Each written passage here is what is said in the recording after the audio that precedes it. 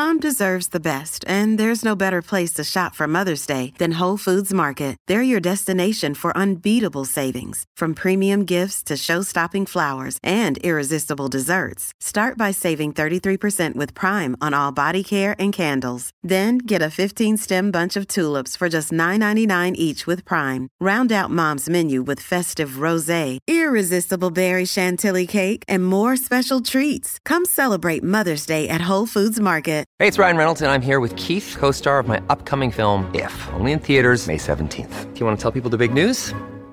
All right, I'll do it. Sign up now and you'll get unlimited for $15 a month and 6 months of Paramount Plus Essential Plan on us. MintMobile.com/switch. Upfront payment of $45 equivalent to $15 per month. Unlimited over 40 gigabytes per month. Face lower speeds. Videos at 480p. Active Mint customers by 531.24 get 6 months of Paramount Plus Essential Plan. Auto renews after 6 months. Offer ends May 31st, 2024. Separate Paramount Plus registration required. Terms and conditions apply if rated PG.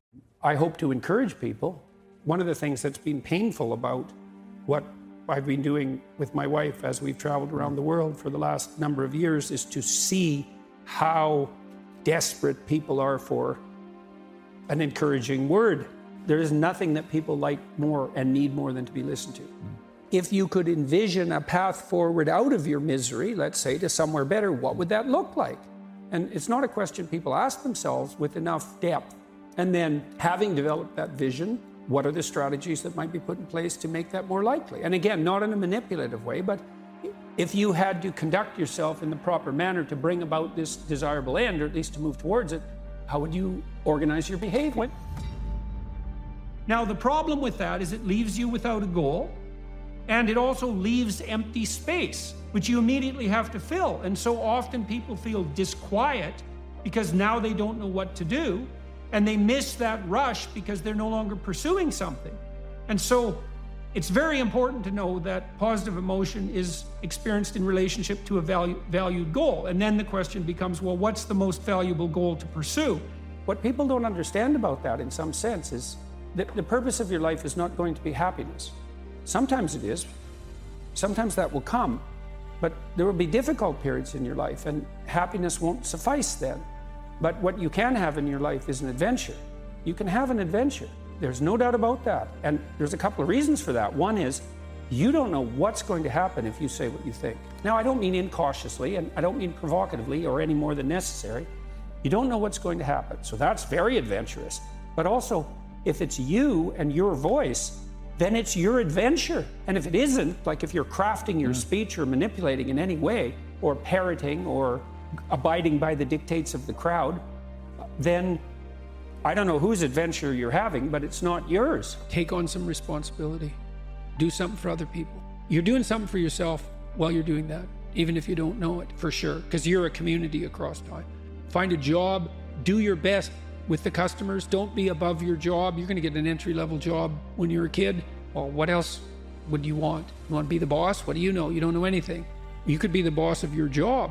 You know, if you're working in a grocery store, or you're working in a convenience store, assuming you're not working for terrified tyrants, you can be nice to the customers. You can develop your social skills. You can learn how to handle a boss-employee relationship. And if you go and show yourself as competent, there'll be a trial period, but if you go show yourself as competent, all sorts of doors you didn't even know were there will start opening like mad. People have been after me for a long time because I've been speaking to disaffected young men. Now, what a terrible thing to do that is. Thought the marginalized were supposed to have a voice. It's making you emotional. Talk about it. Well, God, you know, it's very difficult to understand how demoralized people are. And certainly many young men are in that category. And you get these casual insults, these incels. What does it mean? It's like, well, these men, they don't know how to make themselves attractive to women who are very picky, and good for them. Women, like, be picky. That's your gift, man. Demand high standards from your men. Fair enough. But all these men who are alienated, it's like they're lonesome and they don't know what to do, and everyone piles abuse on them. There are no shortage of women out there who've never had a positive relationship with anyone masculine.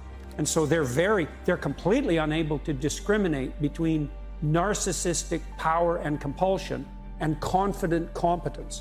And so because they can't distinguish that and they're afraid, they put all of that in the same category, which is something like the predator category. And that's not good for them, because well, as you said, all men aren't predators all the time. And they need to establish a relationship with a man. We all have a tendency to drift in our weakest place, let's say. And so some people become alcoholic, and some people will become narcissistic, and so on. We all have our temptations. And one of the ways we buttress ourselves against that is by having other people say, no, you're not funny. There, you're boring. There, you need to be reined in. And if you deprive yourself of that, that's what happens to hyper celebrities and dictators. They deprive themselves of that social regulation because they forbid it, and then they're in hell. And sometimes they drag everyone along with them. Genuine ethical virtue, it's the only source of resilience and strength that you have. And it's also the place, as far as I can tell, that the meaning that allows you to set yourself against suffering resides. You know, people talk about life and its meaning, and they say, well, life is meaningless, but people never mean that, because if you're in pain or you're terrified, you're overwhelmed with meaning. It's just not the kind of meaning you want. And it's not a reality you can talk yourself out of easily. And that's particularly true of pain, but it can also be true of anxiety. And so the question is there a reliable source of meaning that you can set against that?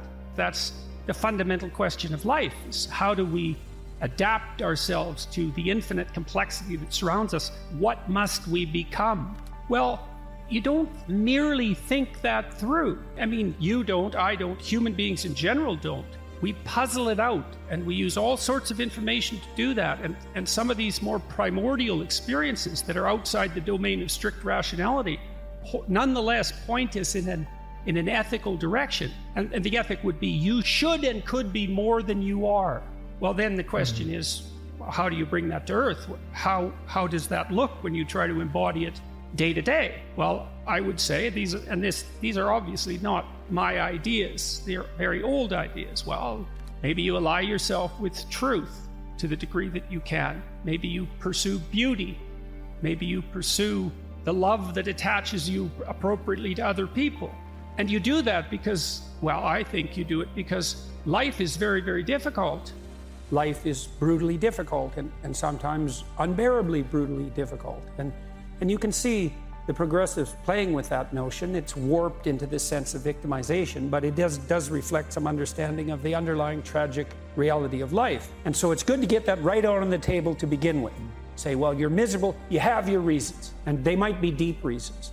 But if you let the misery demoralize you and make you bitter and cynical and cowardly and make you withdraw, then first of all, that's a failure in the highest sense on your part, and all it's going to do is make everything worse. And then you might think, well, what do you have to respond to that? How do you respond to that catastrophe and challenge? And the answer is, and this is what Rocky is telling his son in no uncertain terms, is like, terrible as things are, there's a lot more to you than you can possibly imagine. And that if you face those things forthrightly and with some faith and courage, then you can have the adventure of your life and prevail even over catastrophe. Like, I think people should plan and they should develop a vision. You have to develop the vision and then be somewhat detached from it because it needs to be updated, right, and modified. You have to note when you're being called to be more than you are, and you have to attend to that very carefully because life is extraordinarily difficult, and to manage it in a manner that makes it acceptable, or perhaps more than acceptable, you have to be everything you could be. And so you establish a goal, then movement towards that goal, or evidence that you could move towards that goal, makes you happy, produces positive emotion, whereas evidence that the goal is invalid or that you're blocked in some way produces negative emotion. Oh, I think the best practice is to try to not lie, try to stop lying. Listen to your words, feel them. Are they the right words? Do you believe this? Do you believe what you're saying? Is it true as far as you're concerned? And then you might find that you have something true to say, but you're afraid to. Okay, then there's a place for integration of the shadow, because hopefully you can be monstrous enough to say what you believe to be true. And so that means there's a combativeness in some sense in that. And so if you can't do that, so maybe you don't say what's true because you want to be a persona, you want to be nice, you want to appeal to people, you want to be popular, whatever it is you're pursuing, you're going to do it in a manipulative way, and you subjugate your truth to that. That's not helpful. The people who need assertiveness training are often people who are too agreeable, compassionate, polite, by temperament. Now, the problem with that is that they let people walk all over them because they don't stand up enough for themselves. And the consequence of that is they get resentful, and then they get bitter, and then they get conniving, and then they'll mob. They'll do anything for everyone else, but they push themselves beyond their limits, and then they won't even recognize the limits because they feel, well, if I'm not doing everything for you, then I'm not a good person. It's like, no, a good person does a little for you. Like if I'm acting properly with you, say in this conversation, there's something in it for you, and there's something in it for me, right? And we want that to be reciprocal. And so the cost of me bending too far in your direction is that I'll become bitter and resentful and conniving. And resentment is an unbelievably toxic state of being. That's the problem with hate crime legislation. It's like, who defines hate? And I know the answer to that. Who defines hate? The people you least want to. So, you want hate crime legislation? You just better keep in mind who's going to define what constitutes hate. I said in one of the chapters in my books is focused on putting your house in order. It's like, well, how do you start? Make your bed. It actually took me quite a long time in my life before I made my bed regularly in the morning. Most of my life was in pretty good order, but that was one thing I didn't have in order. My clothes in my closet as well, all that's in order. Not all of it. I'm cleaning out some drawers right now, but look around and see what bugs you in your room. Just look. It's like, okay, I'm in my room. Do I like this room? No, it bugs me. Okay, why? Well, the paint's peeling there, and it's dusty there, and the carpet's dirty, and that corner's kind of ugly, and the light there isn't very good, and my clothes closet's a mess, so I don't even like to open it. Okay, that's a lot of problems. That sucks. That's a lot of opportunity. Pick something and fix it, but not too much. So the rule is, pick a problem. Pick a solution to it that you know would help, that you could do, that you would do. So you have to negotiate with yourself. It's like, well, I won't clean up this room. How do you know? I've been in here for 10 years and I've never cleaned it up. It's like, well, obviously that's too big a dragon for you. Would you clean one drawer? Find out. And so imagine now you want to be happy when you open that drawer. And you think, well, that's stupid. It's like, is it? Maybe it's your sock drawer, which I cleaned up in my room the other day, by the way.